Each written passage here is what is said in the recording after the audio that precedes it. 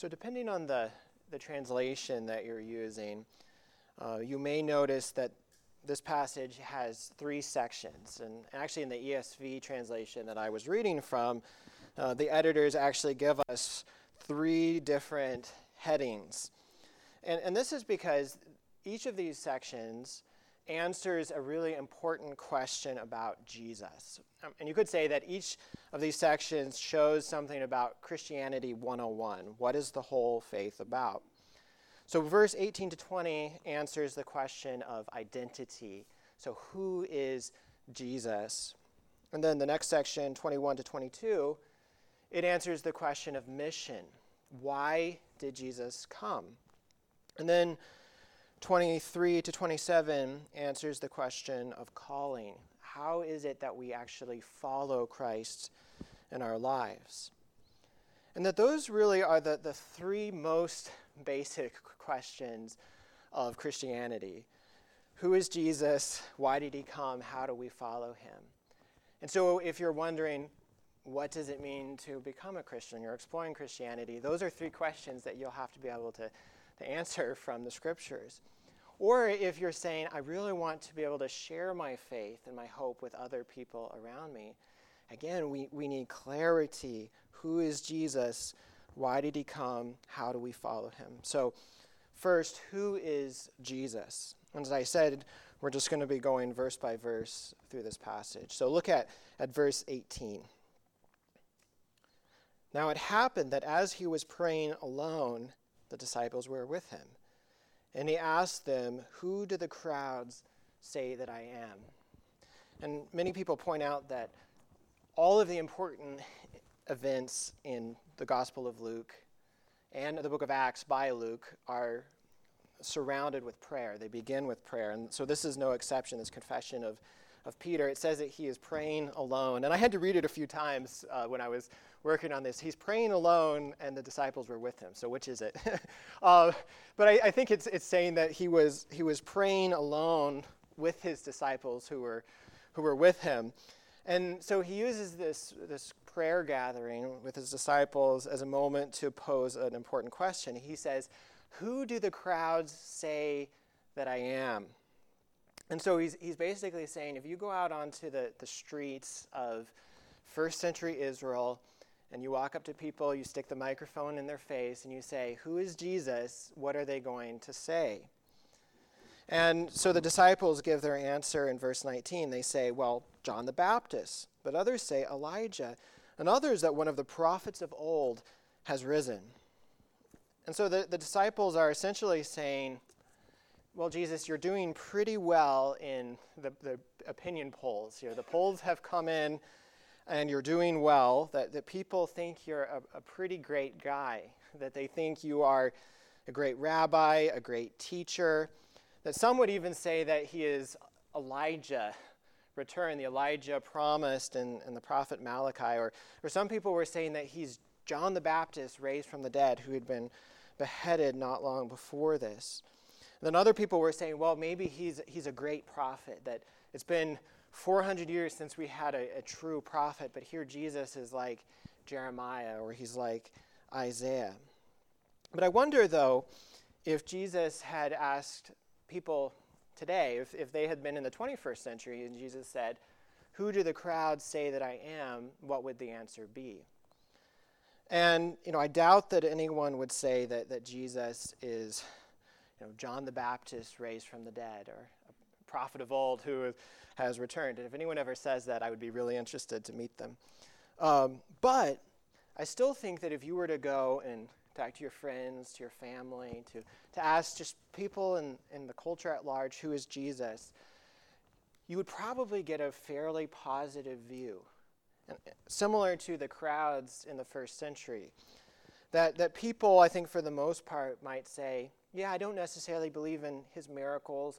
I don't necessarily believe everything in the Bible is true. But yeah, Jesus he's a great moral teacher. He had a lot of great things to say. He's the founder of a great religion. And so people might put him in lists with Gandhi and Mother Teresa and other people that you might really respect and look at as somebody important.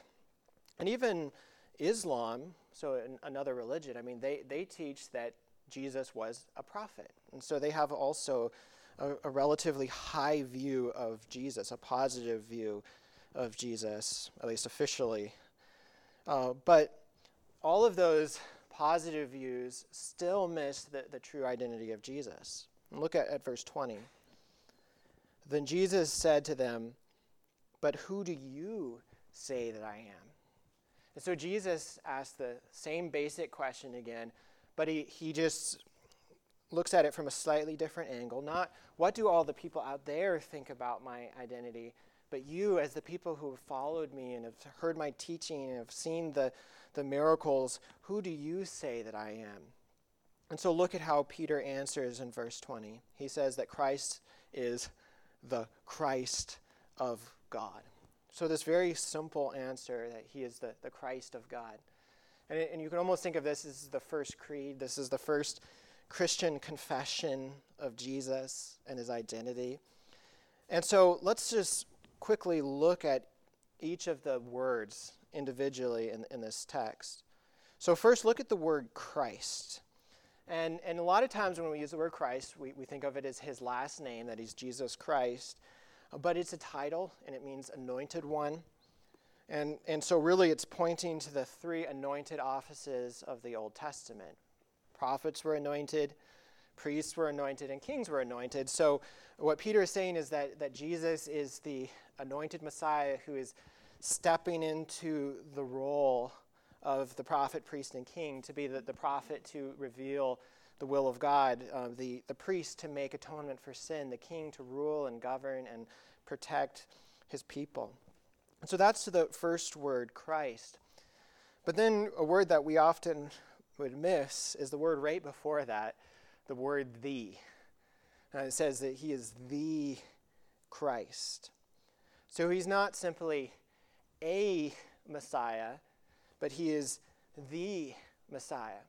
So Islam says that Jesus is a prophet. The secular West says that he is a moral teacher, a religious leader among others.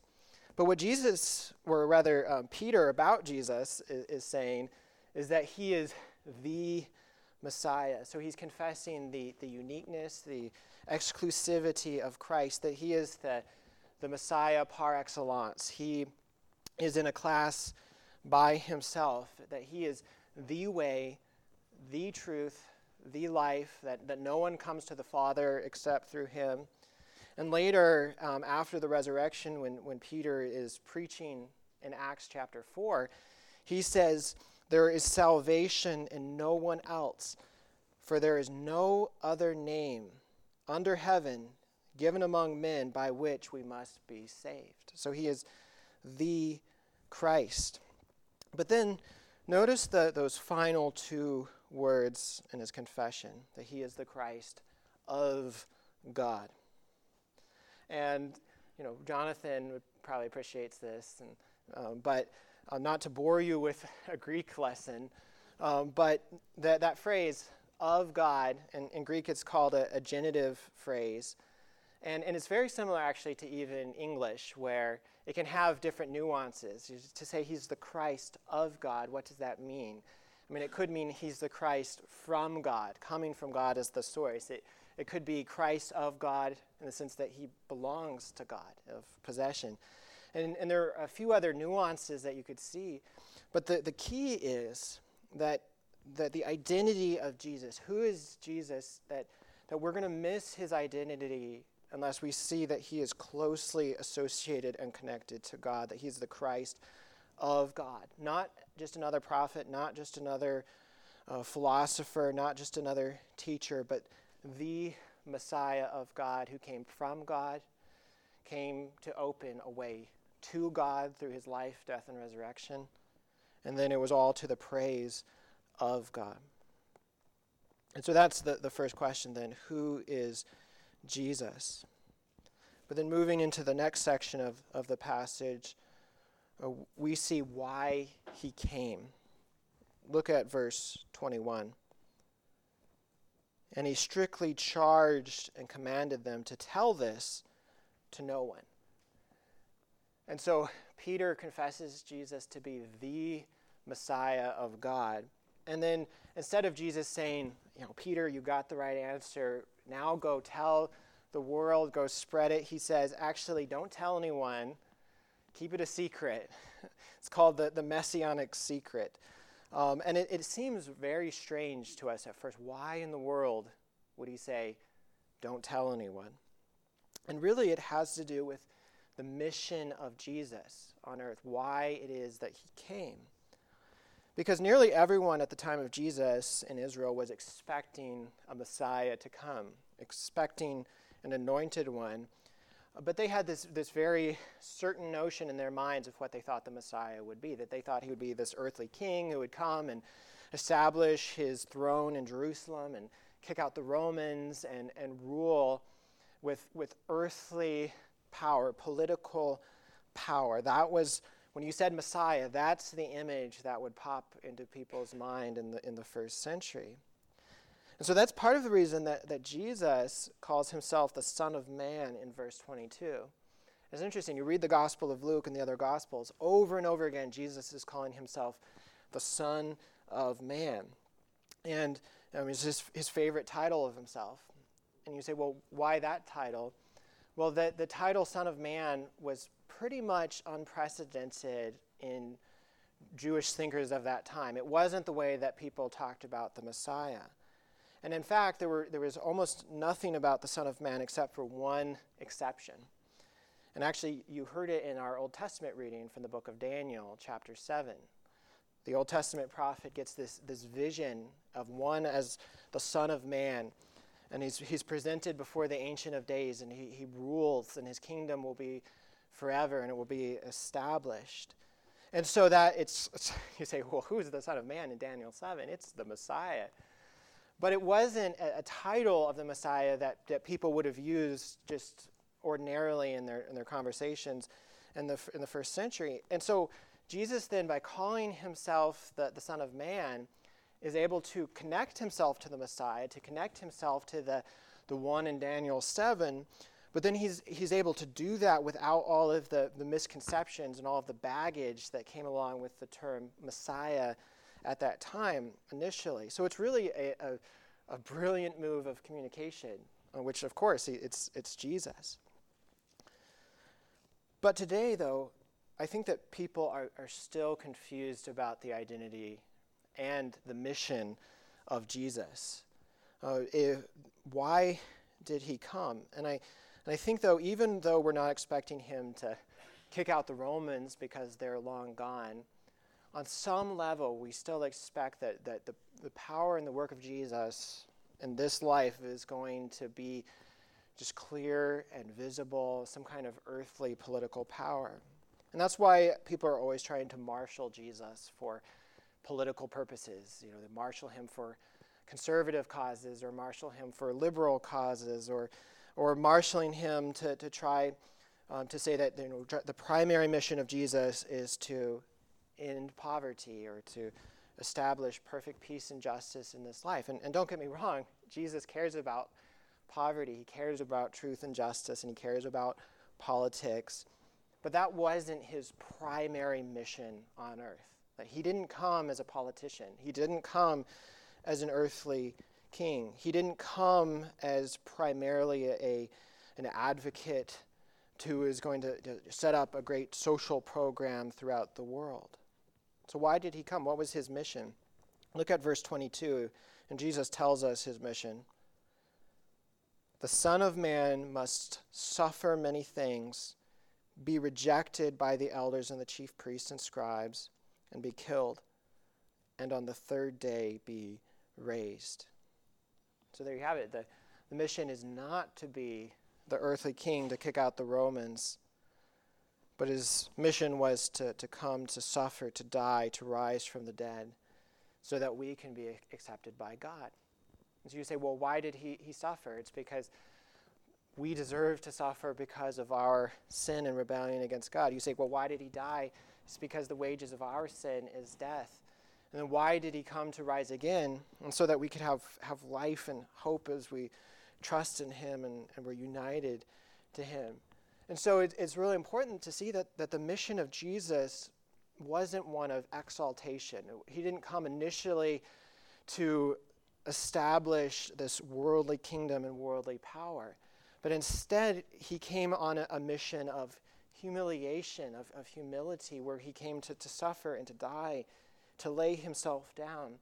And what he did by suffering and dying and humbling himself was actually something that no earthly king and no worldly power could ever do. Because earthly kings and earthly powers can ultimately only deal with external behaviors.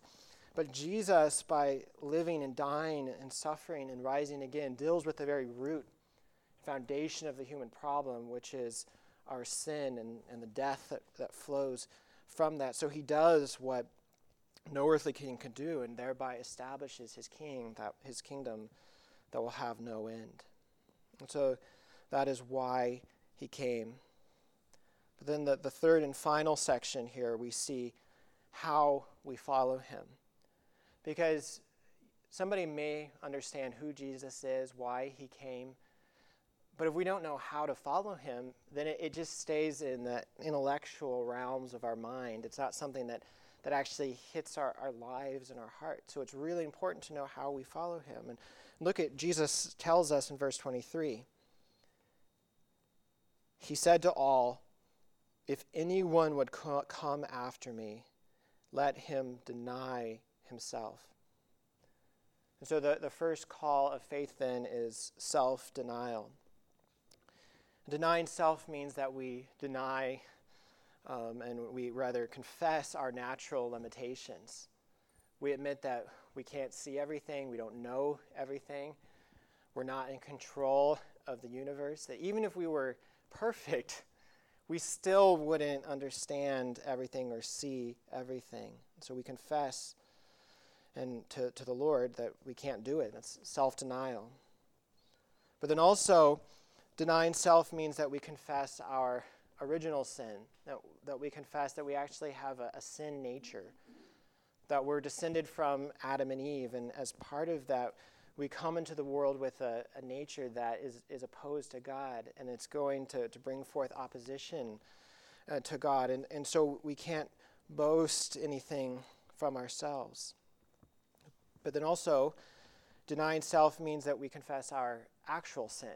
So not just that we have a nature that is opposed to God, but then actually practically in our lives, daily things flow out from ourselves that are opposed to God, that we don't perfectly love God, we don't perfectly love the people around us, that we repeatedly do things our way rather than doing them God's way. But also, denying self means that we admit that we can't save ourselves.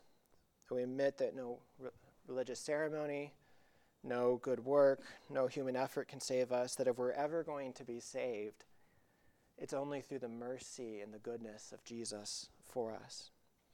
And so as you think about this, what it looks like to deny yourself in your own life, I find it helpful, an image actually that's in one of the little booklets out on our table there. If you've ever looked at it, it's called How Good Are You? It's a basics of the Christian faith.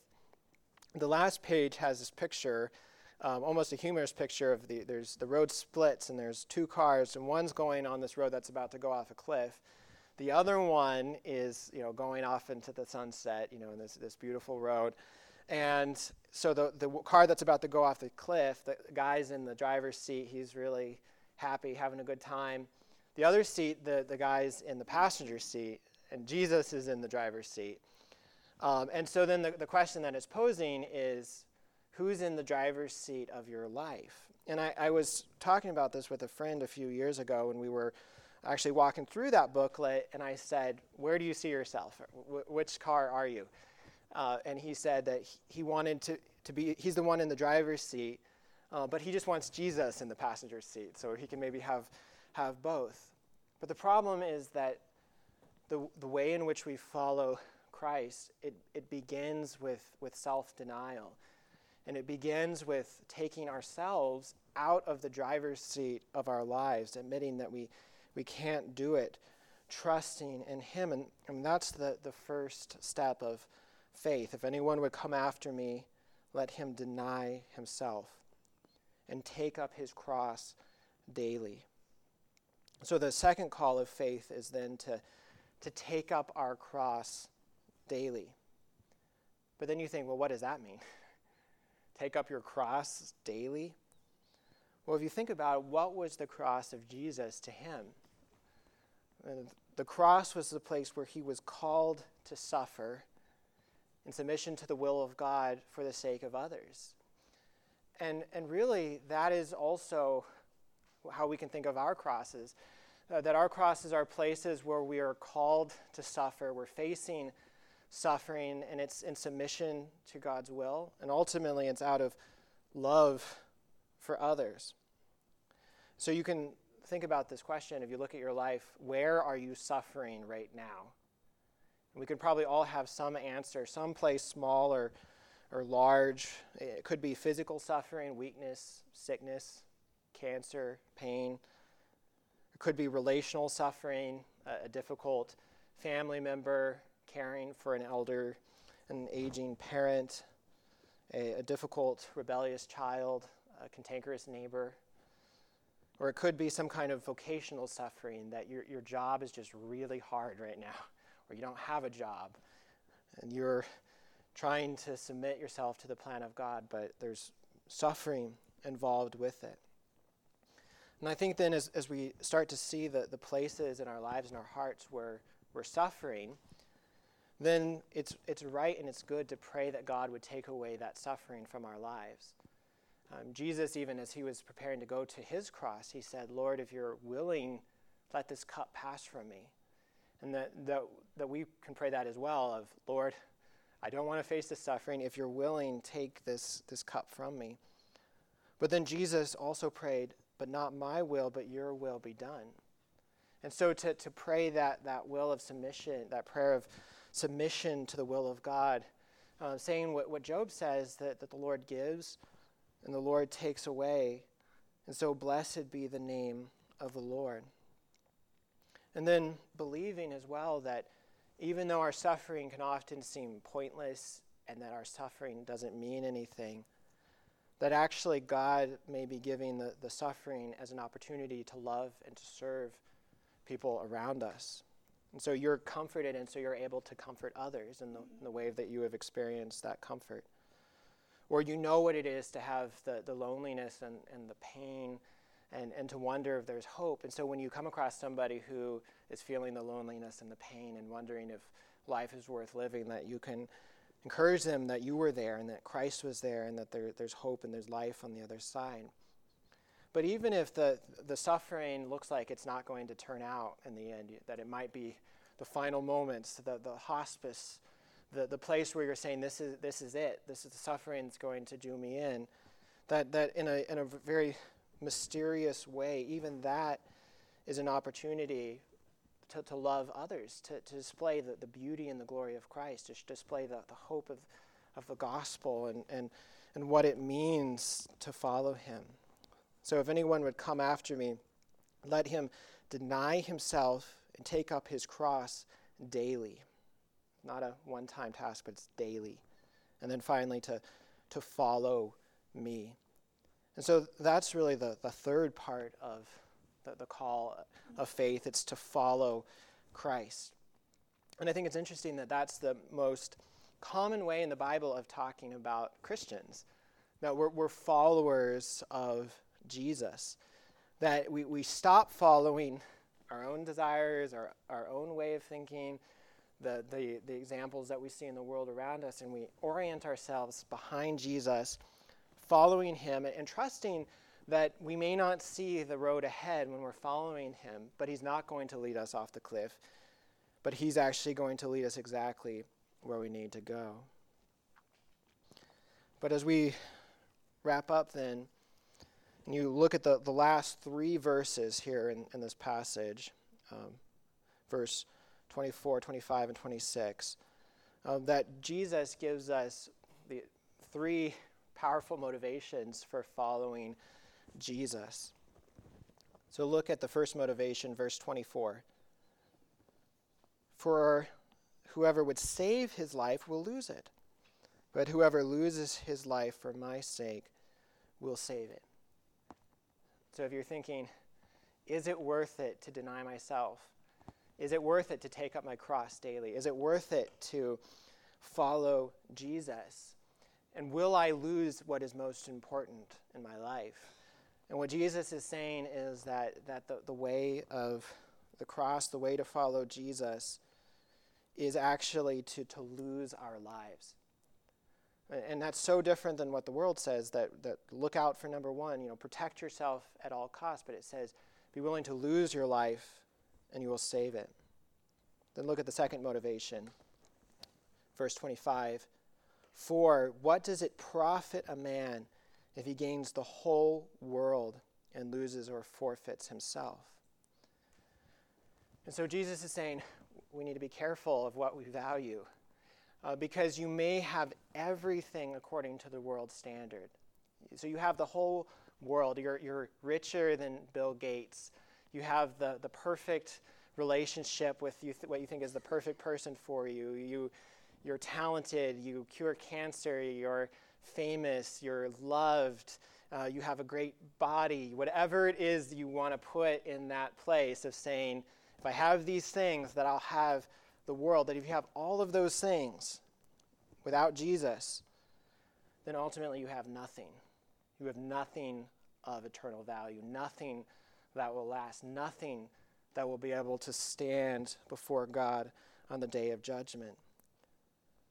But then the opposite is true as well, that if you have nothing according to the world, if you don't have a job, you're a failure, there's nothing in your bank account, you have a track record of failed relationships, you're sick, whatever you think would be losing the world, losing everything, that you can be in that place. And if you have Christ, you have something of eternal value, something that will be able to lead you from this life into the next, and glory and hope.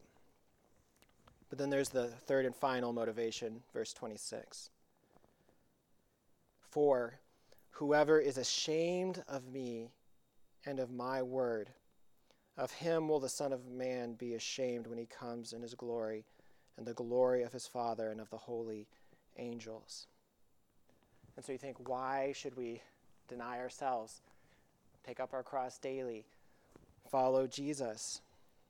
And then Jesus gives this warning here. He says, if you are ashamed of me, then I am going to be ashamed of you when I come in glory to judge the living and the dead. And just picture that for a second. Jesus comes in his glory. It's the second coming, and then he shows up and he is ashamed of you or ashamed of me. Like, that is one of the most terrifying thoughts, isn't it? To have Jesus ashamed of us. But then it's important to notice that Jesus doesn't say that he will be ashamed of people who sinned. He doesn't say he's going to be ashamed of people who failed. He doesn't say that he'll be ashamed of people who are weak and powerless. He doesn't say that he will be ashamed of people who are broken. But he says that he will be ashamed of those who are ashamed of him. And so the way then to have Jesus ashamed of you on the day of judgment is to have Jesus out there instead of here. To not have Jesus in your life, to be ashamed of him. And I think that as we ponder that of what it looks like to be ashamed or not to be ashamed of Jesus, we think initially of really extreme examples. But you can think of a man named Polycarp. He was a disciple of John, so the first generation after the apostles. And he lived into his 90s until he was arrested by the Roman authorities. He was brought into the arena, and the proconsul had compassion on him because they didn't want to execute an elderly 90-year-old man. And so he said to Polycarp, "Curse Christ, and I will release you." And then Polycarp replied, 80 years I have served him. He had never done me any wrong. How then can I blaspheme my king who has saved me? And then they took him out and executed him. And I think about that, other stories like this, modern stories like that, of people paying the ultimate price for their faith. And I always wonder, what would I do in that situation? Would I be ashamed of Christ in the face of death? And of course, we can only pray that God would be faithful to us in that moment. But I also think that we can test often our reaction. What would our reaction be in that extreme moment? Well, how do we react in small moments, ordinary moments in life? And Phil Ryken says, we hesitate to let people know that we're Christians. We're too timid to speak a word in his defense or take a stand on a moral issue. We are afraid to read our Bibles or pray in public. If we are ashamed of Jesus, will he be ashamed of us? And that's a humbling question. If we are ashamed of Jesus, will he be ashamed of us? Well, only if we are ashamed of him. So as you think about all the things that we've seen in this passage, we talked about his identity.